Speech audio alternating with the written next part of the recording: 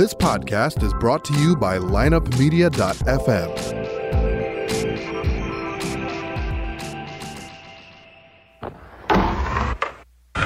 Because if you can tell me what your habits are, I can tell you what sort of a person you are. I can tell you what your future looks like. But like I always say, life is 10% what happens to you, it's 90% what you do about it. The people who are most effective in the workplace believe that their future is going to be bigger than their past. When people don't believe that their future is going to be bigger than their past, they begin to disengage. You're listening to The Circuit of Success, a podcast dedicated to helping you achieve success in every facet of life. Only on the lineupmedia.fm podcast network. Now, your host, Brett Gilliland.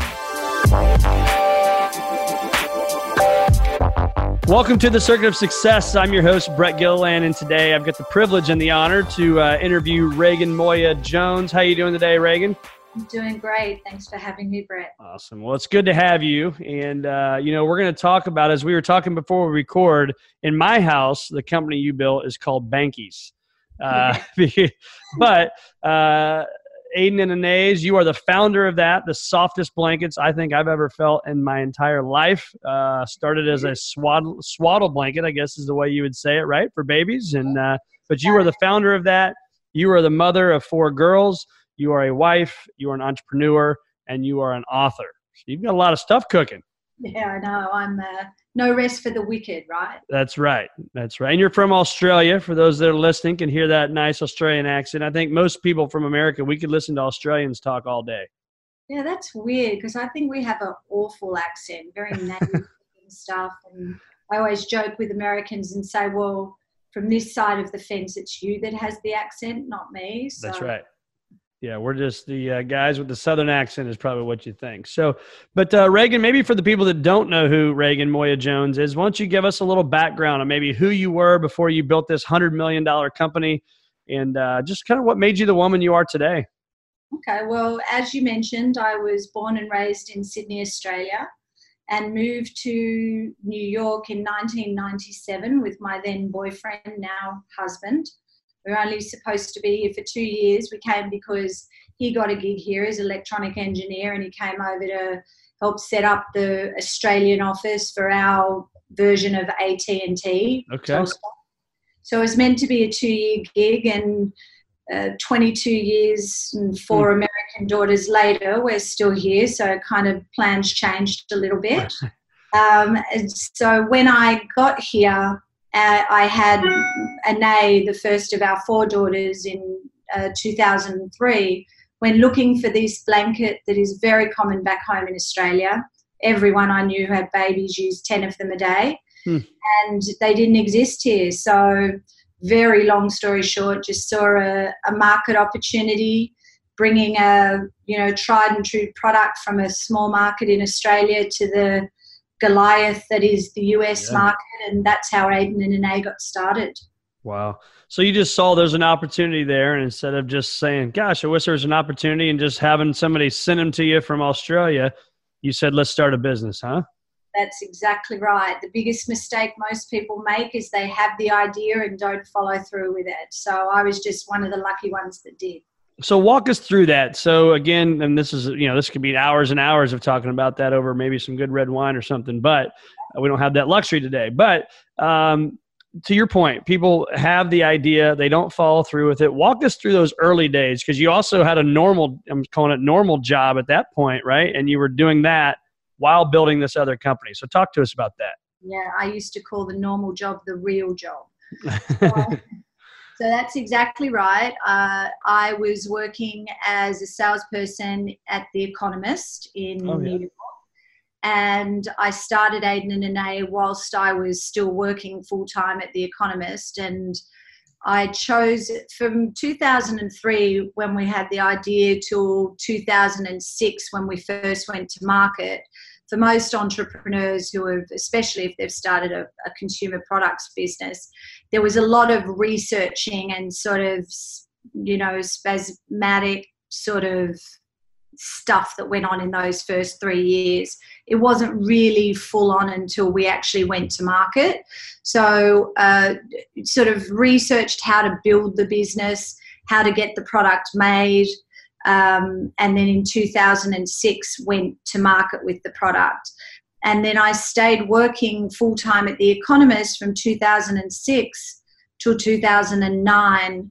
And I left my my real job, the day job, in 2009 once we got to $1 million in revenue with Aiden and Anae, because I had read that statistically only 2% of all women-owned businesses ever get to $1 million in revenue. Wow. So I thought once I'd done that, then I'd done something statistically pretty tough. And so I would roll the dice and take the plunge and quit the day job and work full-time at Aiden and Anae.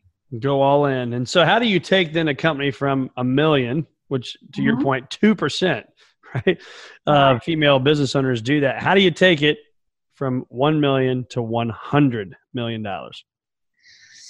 A whole lot of hard work, fair amount of wine along the way as well.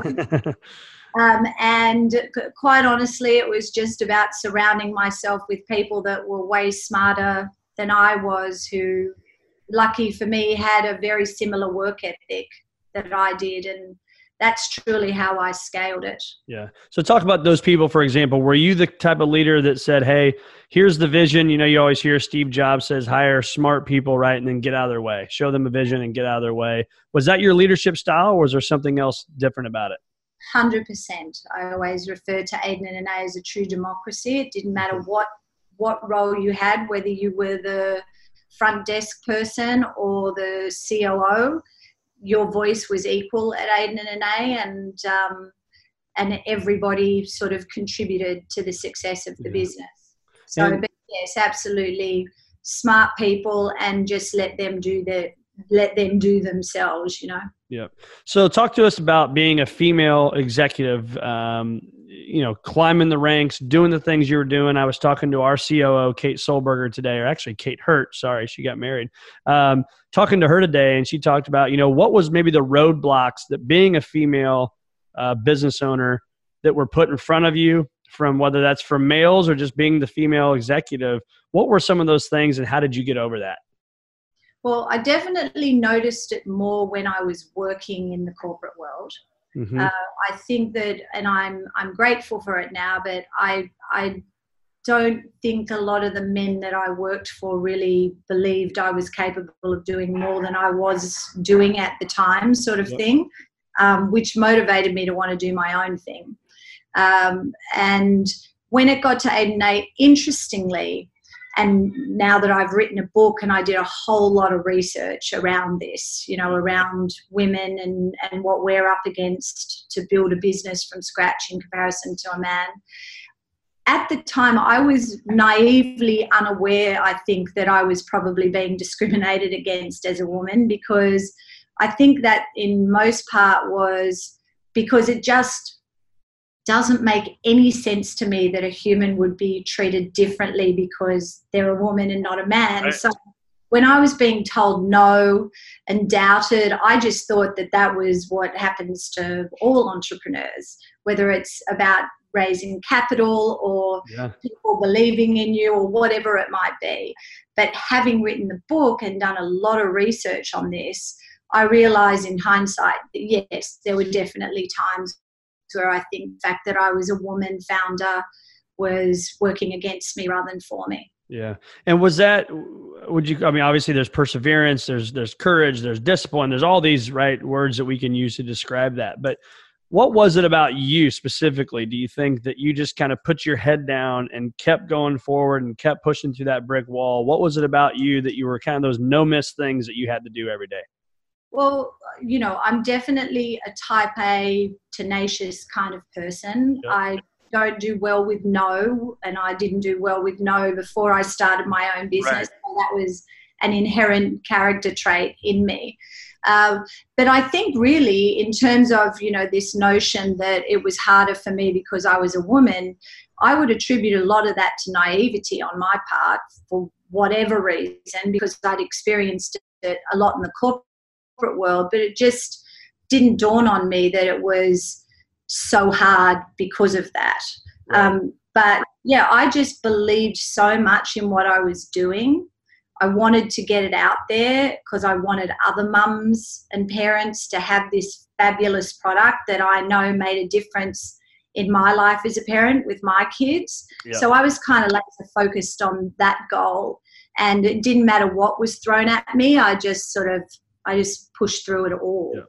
And so in the circuits of success, we talk about attitude, we talk about beliefs, we talk about actions that ultimately get results. That belief system is critically important, right? So if we go to the market, me as a wealth management advisor, if I don't believe in our process, believe in our people, believe in what we do and how we serve our clients to help them achieve a future greater than their past, it's going to be really hard to go be successful, right? So what would you tell our listeners about belief, and how did you foster that belief and grow that belief, even when people were saying, nope, not going to happen, Reagan, not in here, you're not going to sell it, you're not doing this, you're not doing that. How did you continue to grow that belief in your product that obviously spoke for itself?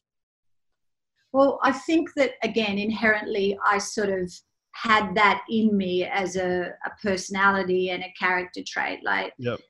And I don't want to say that there weren't many moments throughout my journey where I was really wobbly, let's just say, where I had those quiet moments to myself going, what the hell am I doing? I don't know what the hell I'm doing.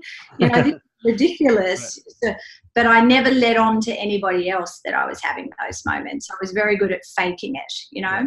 So I think you are either just born with that inner confidence or you're not. But I had to work on it because there was a lot of people, especially later in the game when I brought on investors, the wrong investors.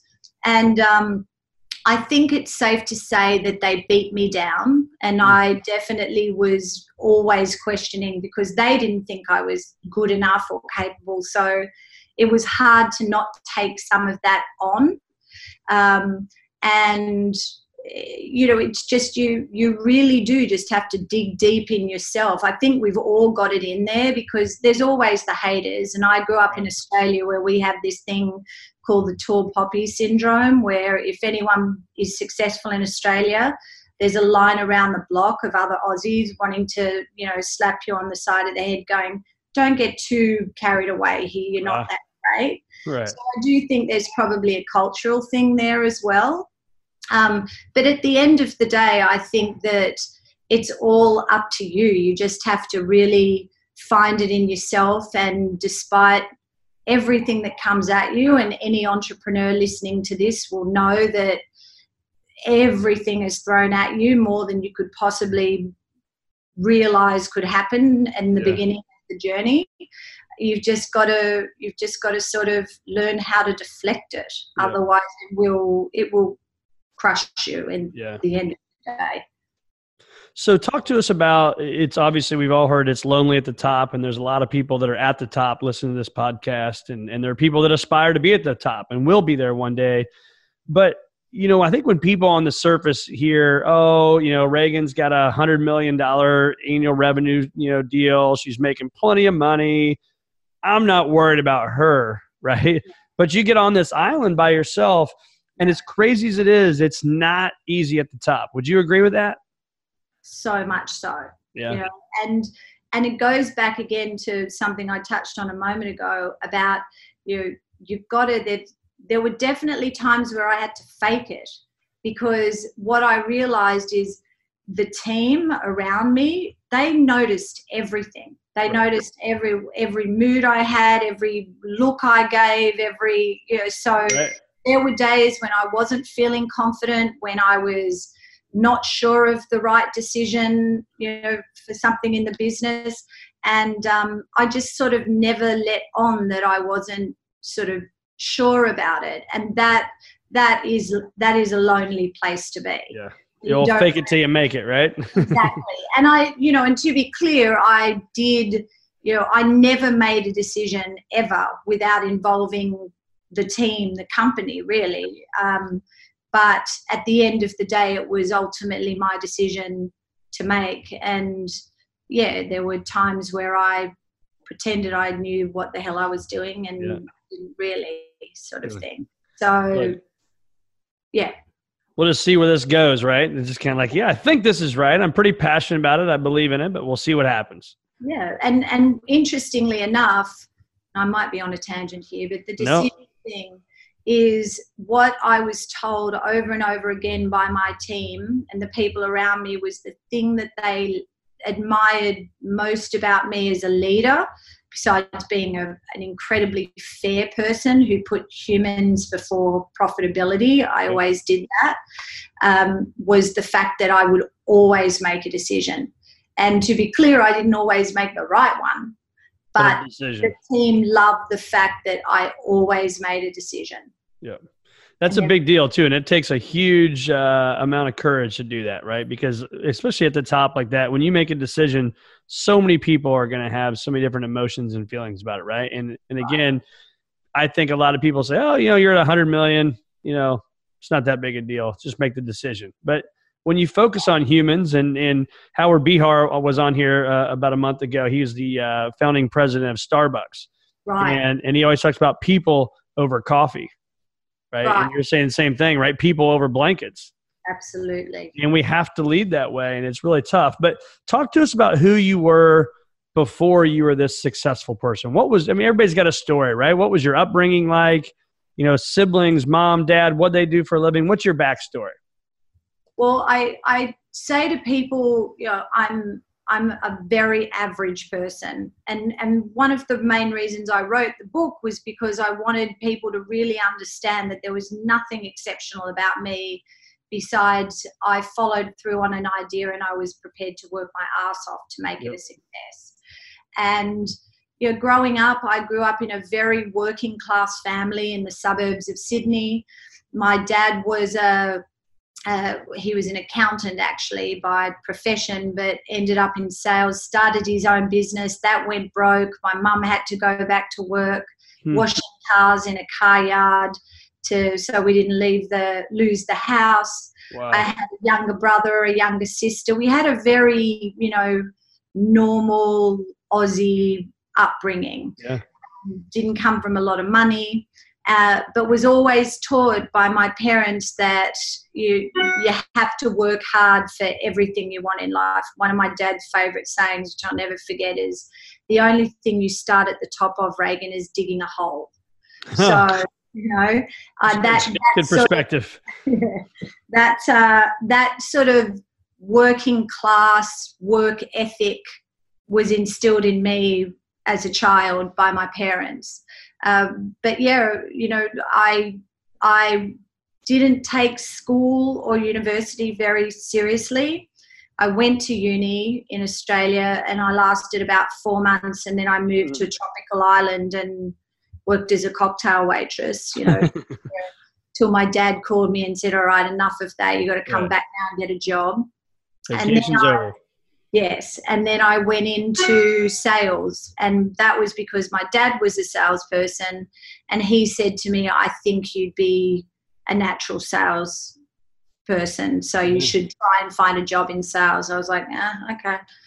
So I kind of just did that, and he was right, and I ended up always being pretty successful everywhere I worked in sales, which ranged from hair care companies to Pfizer and SmithKline Beecham, and eventually in the US, I at The Economist, selling research and roundtables and things like that to corporate sponsors. Wow. So always sales. Unbelievable. I like it. And then just had a belief and a passion and a dream, and you made it happen. But talk to us about the goal planning. I'm a huge planner, and I love journaling and just kind of thinking about the vision, hence the name of our company, Visionary Wealth Advisors.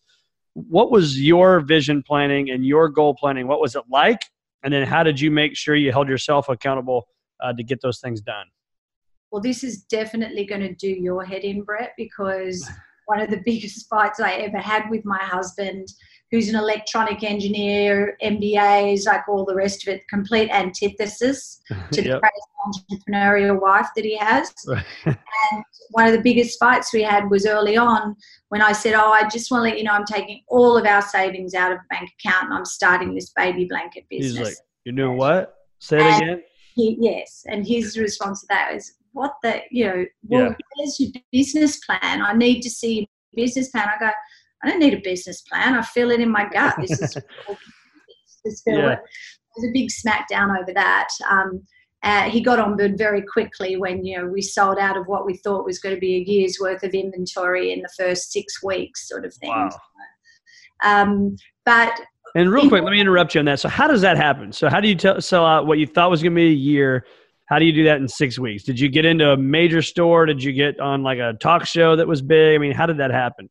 Door to door. And to be clear, our first order was an MOQ out of China. So the minimum we could order, which I think was about a $15,000 order. So a few thousand packs each, but of each of the 3 SKUs that we started with. But so a few thousand packs of blankets that nobody had ever heard of. Nobody in America knew what you were talking about, who you were, and hey, great, it's soft, but I've already got a blanket over here, big deal. Right. But you sold 2,000 packages in 6 weeks. Yes. Door to door. Yes. You ever sit back and think about that? Like that's crazy. Not really. I didn't really. I knew, and this is why I started the business, because I'd had lots of ideas for businesses over the years and sort of never really went hard at making it happen. Whereas this one just ticked all the boxes. I knew as a new mum how I couldn't live without it. I knew how every Australian parent used 10 of them a day. I couldn't believe when I went looking for them when I had a nay here in the US that no one had heard of these blankets. Sure. And, you for any parent out there now in America, the concept of muslin blankets not being around is just because now there's hundreds of companies that are doing what Aiden and A started back in 2006. So I just always knew that all I had to do was get the word out on this product and the product would sell itself. Yep. So that's where the sales experience came in handy, because I was just a machine sort of door to door. And this was back when the world was different and Amazon didn't run the world. So brick and mortar still mattered. We did trade show, and whenever we did a trade show, we'd pick up 100 new stores.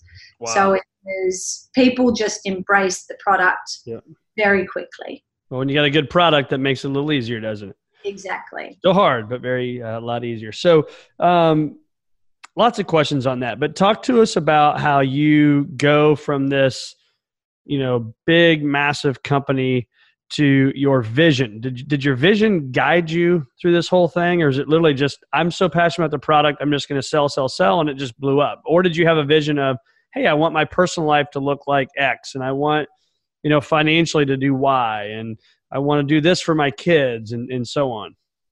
Look, I know this sounds cliche, but it was not about the money for me. Yeah. It was about, my motivation was 2 things. First and foremost, prove to all the people I'd been told for years that I couldn't do something that I could. Yep.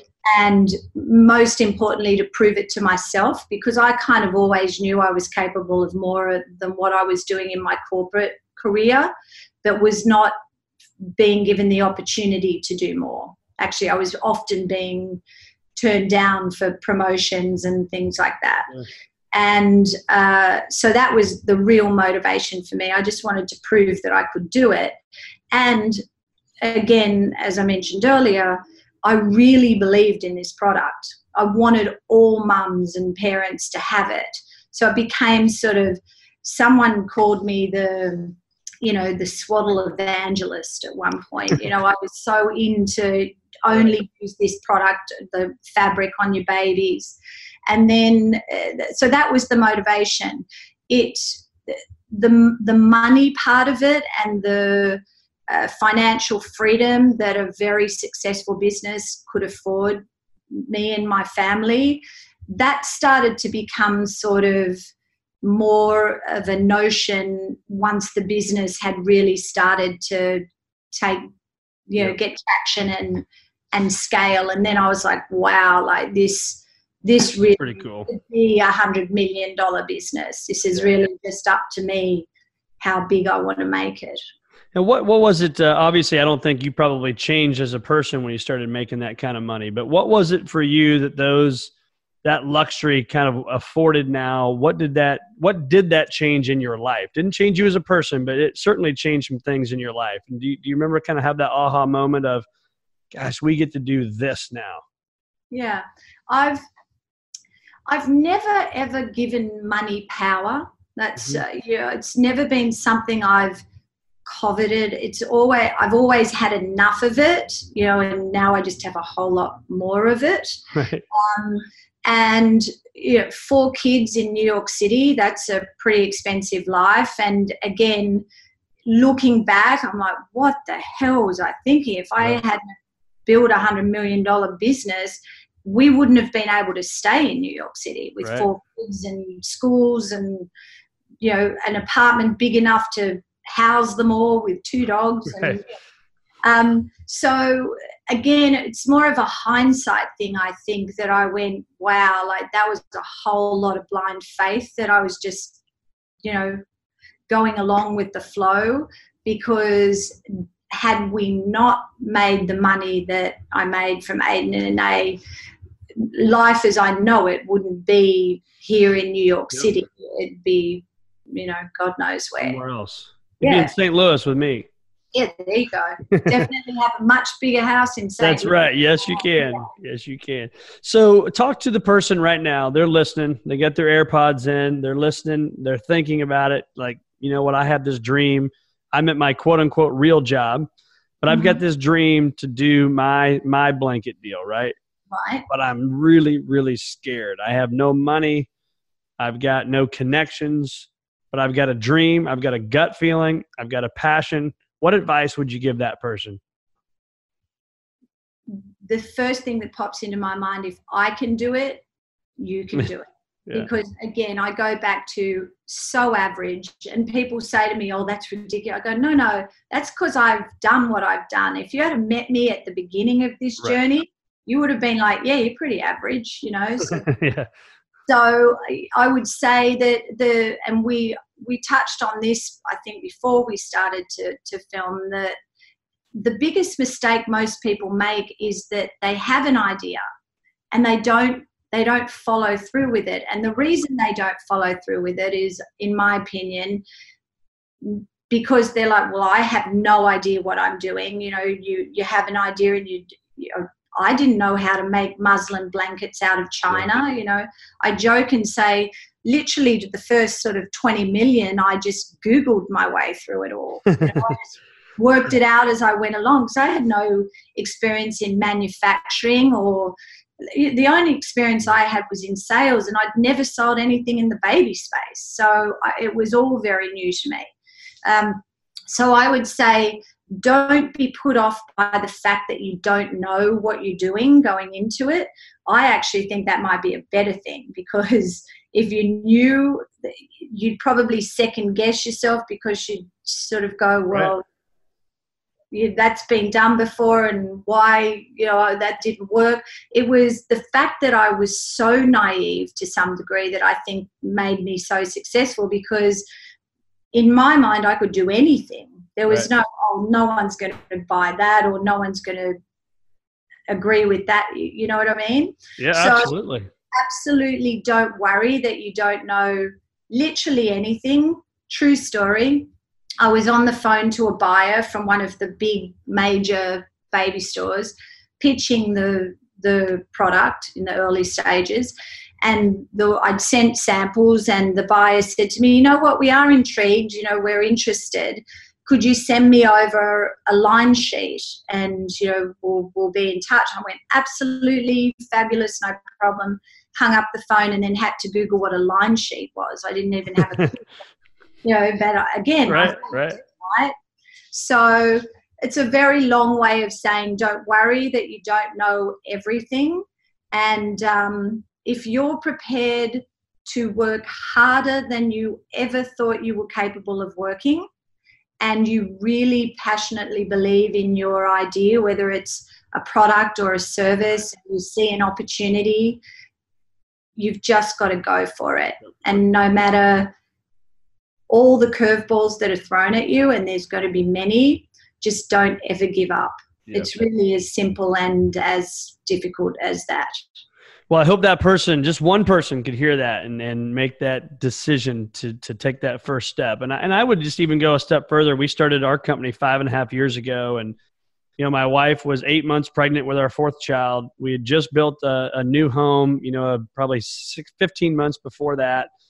You know, 3 other kids, right? I was making great money, and you're gonna just go away and go back to scratch to start something. And I remember my wife saying, "Brett, is this the right time?" And I said, "No, this is a terrible time." Right. But when it's in your heart and your gut and your mind, and you know, and you're going to work harder than anybody, and you have a passion for wanting to serve clients a certain way, it's going to happen, right? And so I think, would you agree with that? That timing is never right. So to that same person listening, sometimes you do have to trust your gut and just make the move and make it happen. You absolutely do. And if you sit quietly with yourself and go, I really believe in this idea, and you're a person that isn't scared of hard work, absolutely go for it. Because to your point, Brett, never the perfect time. That's right. So talk to us about what you're doing now. You got St. Luna Spirits. Talk to us about that. Give us a little lowdown of what's going on there. Yeah, I've sort of gone off in the most non-obvious direction from baby blankets. I now am the co-founder of a boutique moonshine company. Holy smokes. So we just launched in May of this year.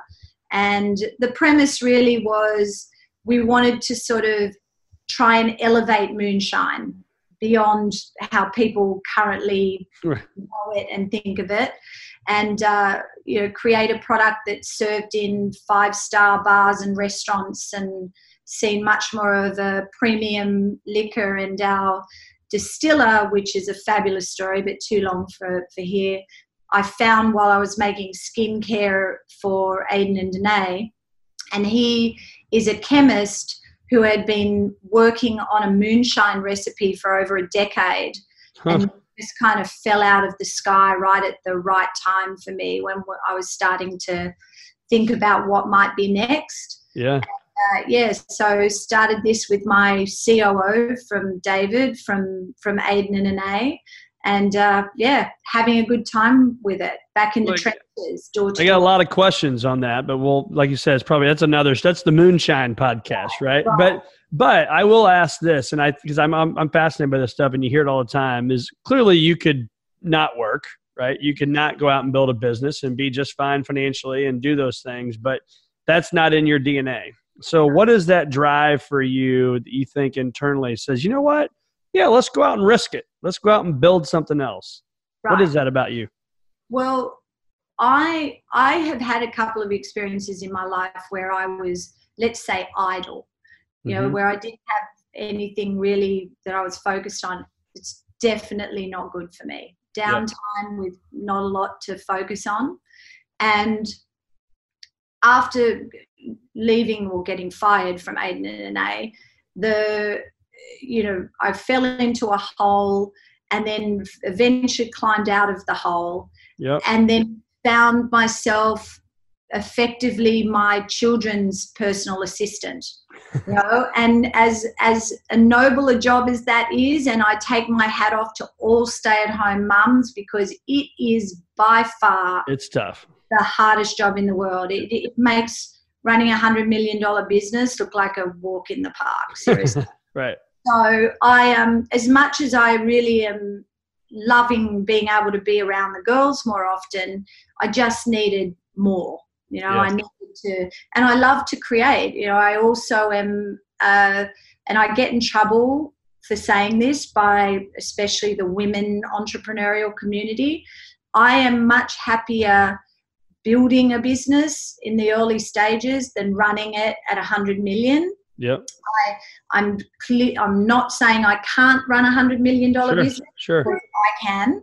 What I'm saying is that I don't enjoy it as much as the creative process of building a business from nothing into something. That's where my real passion is.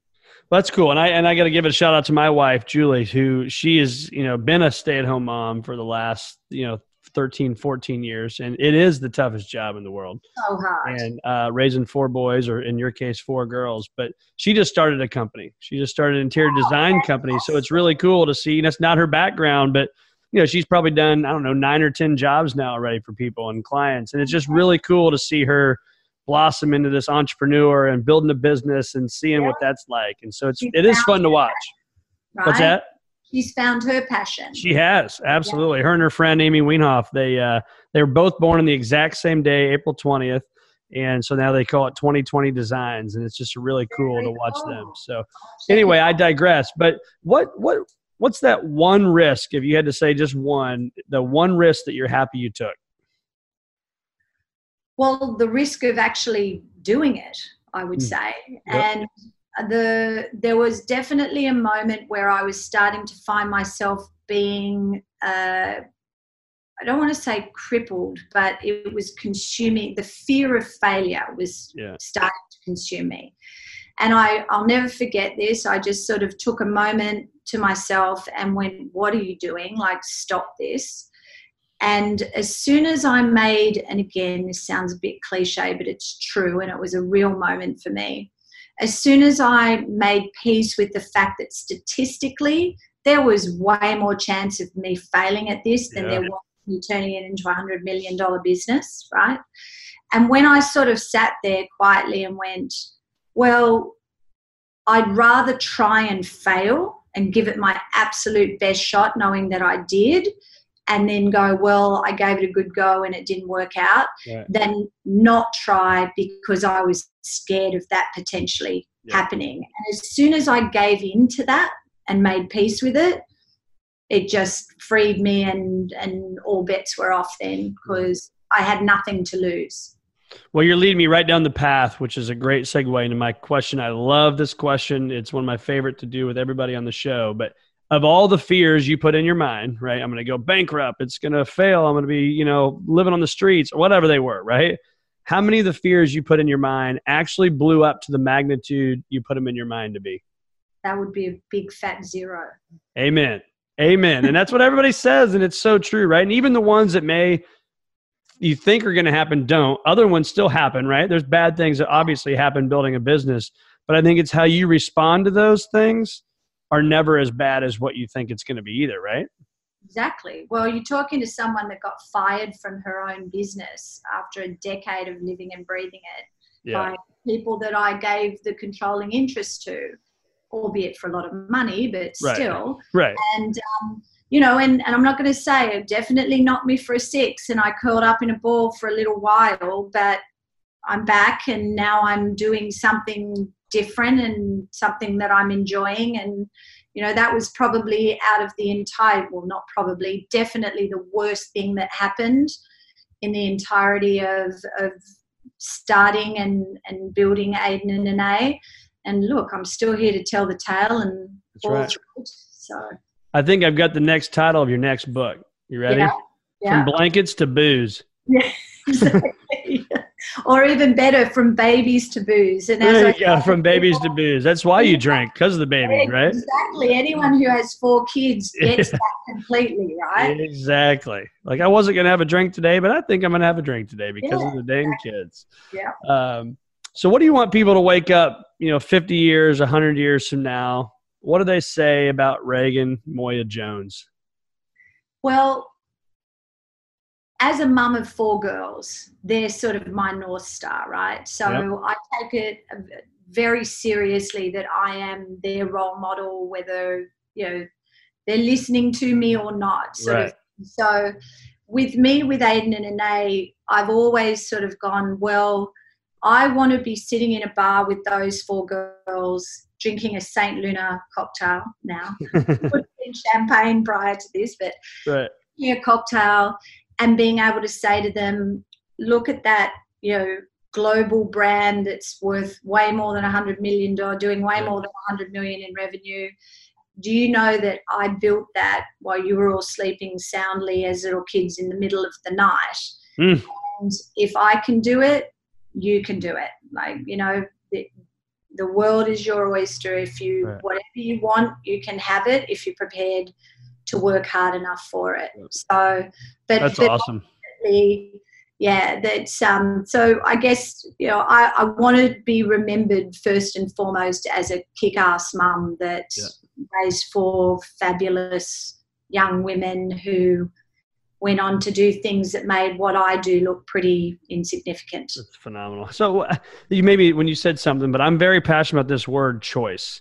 I believe everything is a choice, right? And even as little as my kids, it probably annoys them, but they're like, oh, I can't put my seatbelt on. I'm like, you're right. You can't. I'm like, if you think you can, you can't. If you think you can, right? And I think it was Henry Ford that said that. But it's so true, right? So when you think of the word choice, what comes to mind for you? Well, the thing is that is exactly what I sort of, dare I say, shove down my daughters' throats constantly. Yeah. You have the power to do anything you want with your mind. Whether you think you can or you think you can't, you're right. Yep. So it's all within you. It's got nothing to do with anyone else. It's That's right. The choice of whether you can or you can't is internal. So just make sure you make the right choice, because I know you can do anything you want to, anything you set your mind to, including driving your mother to the point of wanting to hurl herself off the terrace. But exactly. That's also another podcast, right? Because that happens too. Exactly. But that is what I would say about choice. It's an internal thing. We all have the power to do it. It's just what you decide is going to become your reality. Yeah, and I think it's cool to hear you talk about that with the kids, and in the obviously joking about throwing yourself off the terrace, even though it crosses your mind. But it's like, because we're all that way, right? And I think so many times we want to have this perfect life, but man, it's crazy, right? And I think it's not whether you have 2 kids or 4 kids or 8 kids. I mean, it's nuts, right? And sometimes mommy or daddy just needs I just need a little walk by myself, right? I need a little breathing time. And so, exactly. Yeah, it's important. But I think you also talked about doing it in the middle of the night and all that stuff. But how did you stay a student in the game, or how do you? Are you a big reader, a thinker, a journaler? What do you do? I definitely have. I stopped reading while I was running Aiden and A. But I was always learning from people. You know, I am never embarrassed to admit I don't know something. So I'm always the girl at the table going, hang on, I don't get that. Can you explain that to me? And I'm, student of life. After being fired and not having to run the day-to-day anymore, I have for the first time in a very long time started to put back in terms of give back to me. Yeah. So I've started to do online courses. I'm reading a lot more. I've recently learned transcendental meditation, which I couldn't say enough great things about. Yep. So it's a very different stage in my life, but I've realized how much you need to try and at least give yourself something back. But in terms of being a student, I would say a student of life for sure, and always trying to learn. Well, tell us about that PhD, which is what you've done today, because that's what you've got in life, right? The PhD. So talk to us about this book. This book is doing very well. What a beast. What a beast the book was. The funniest part about the book, well, wasn't funny for my publisher, was I had finished the book once and then got fired. So I had to make the call to my publisher and be like, oh, sorry. I just got fired today, so I have to rewrite the end of the book. But again, the reason I wrote it was because I really, truly, passionately want people to know that if I can do it, anyone can do it. You know, I'm never the smartest person in the room. I'm never the most connected.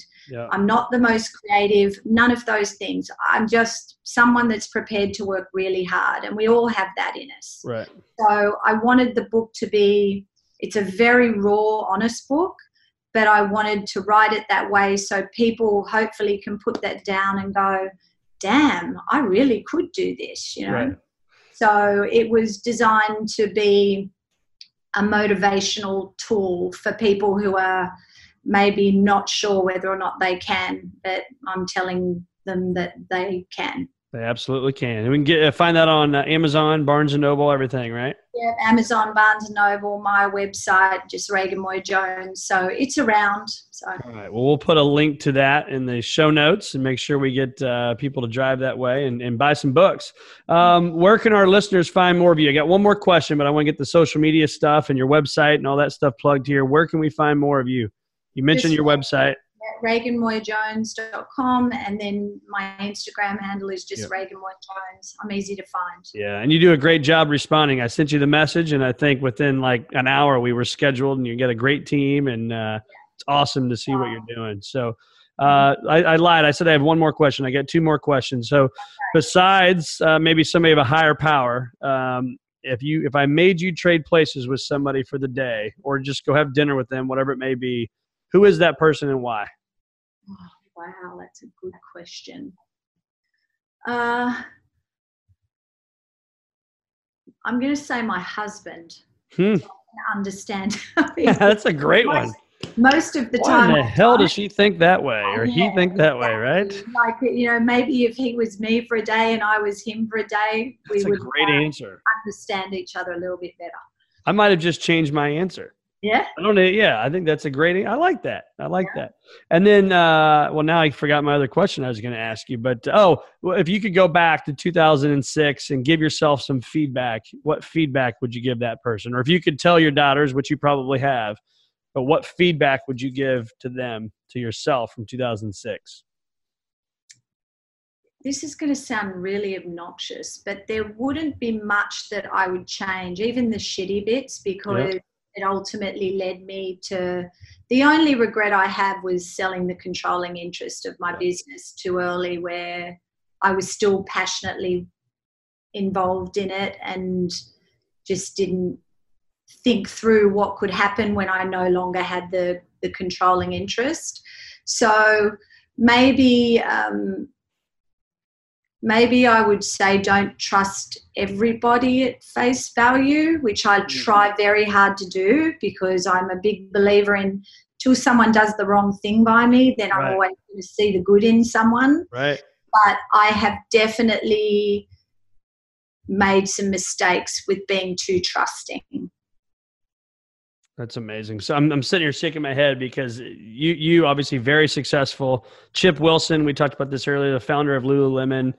I asked him the same question. He said the exact same thing, right? That's right. Yeah, and he's talked about, you build this thing up, right? Your baby, whether it's $100 million or I think they were doing billions of dollars of sales, right? And he's like, I sold my interest. And he's like, he had more money than he's ever going to know what to do with, right? For generations.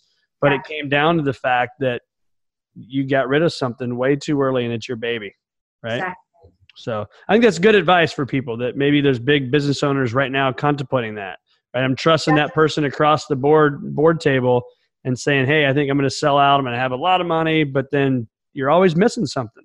Yes. And just remember, you're in a sale process. They're telling you what you want to hear so that they can, get the deal done. Yeah. And no matter what anyone's telling you, know that as soon as the ink is dry, they then have control and all bets are off. So my advice to all entrepreneurs out there is if you still want to be actively involved in your business and running it and being the visionary, just be very, very, very careful who you sell the controlling interest to.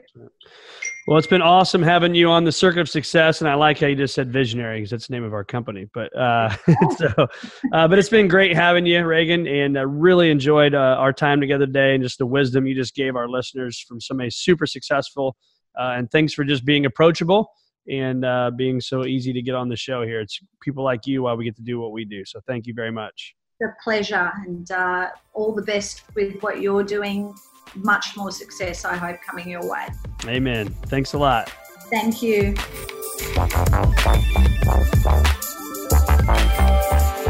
Tune in next week for another episode of The Circuit of Success with Brett Gilliland on the lineupmedia.fm podcast network. Subscribe to the show on iTunes, Google Play, Stitcher, and through our website, circuitofsuccess.com. Follow us on Facebook and Twitter and email any questions to info@circuitofsuccess.com.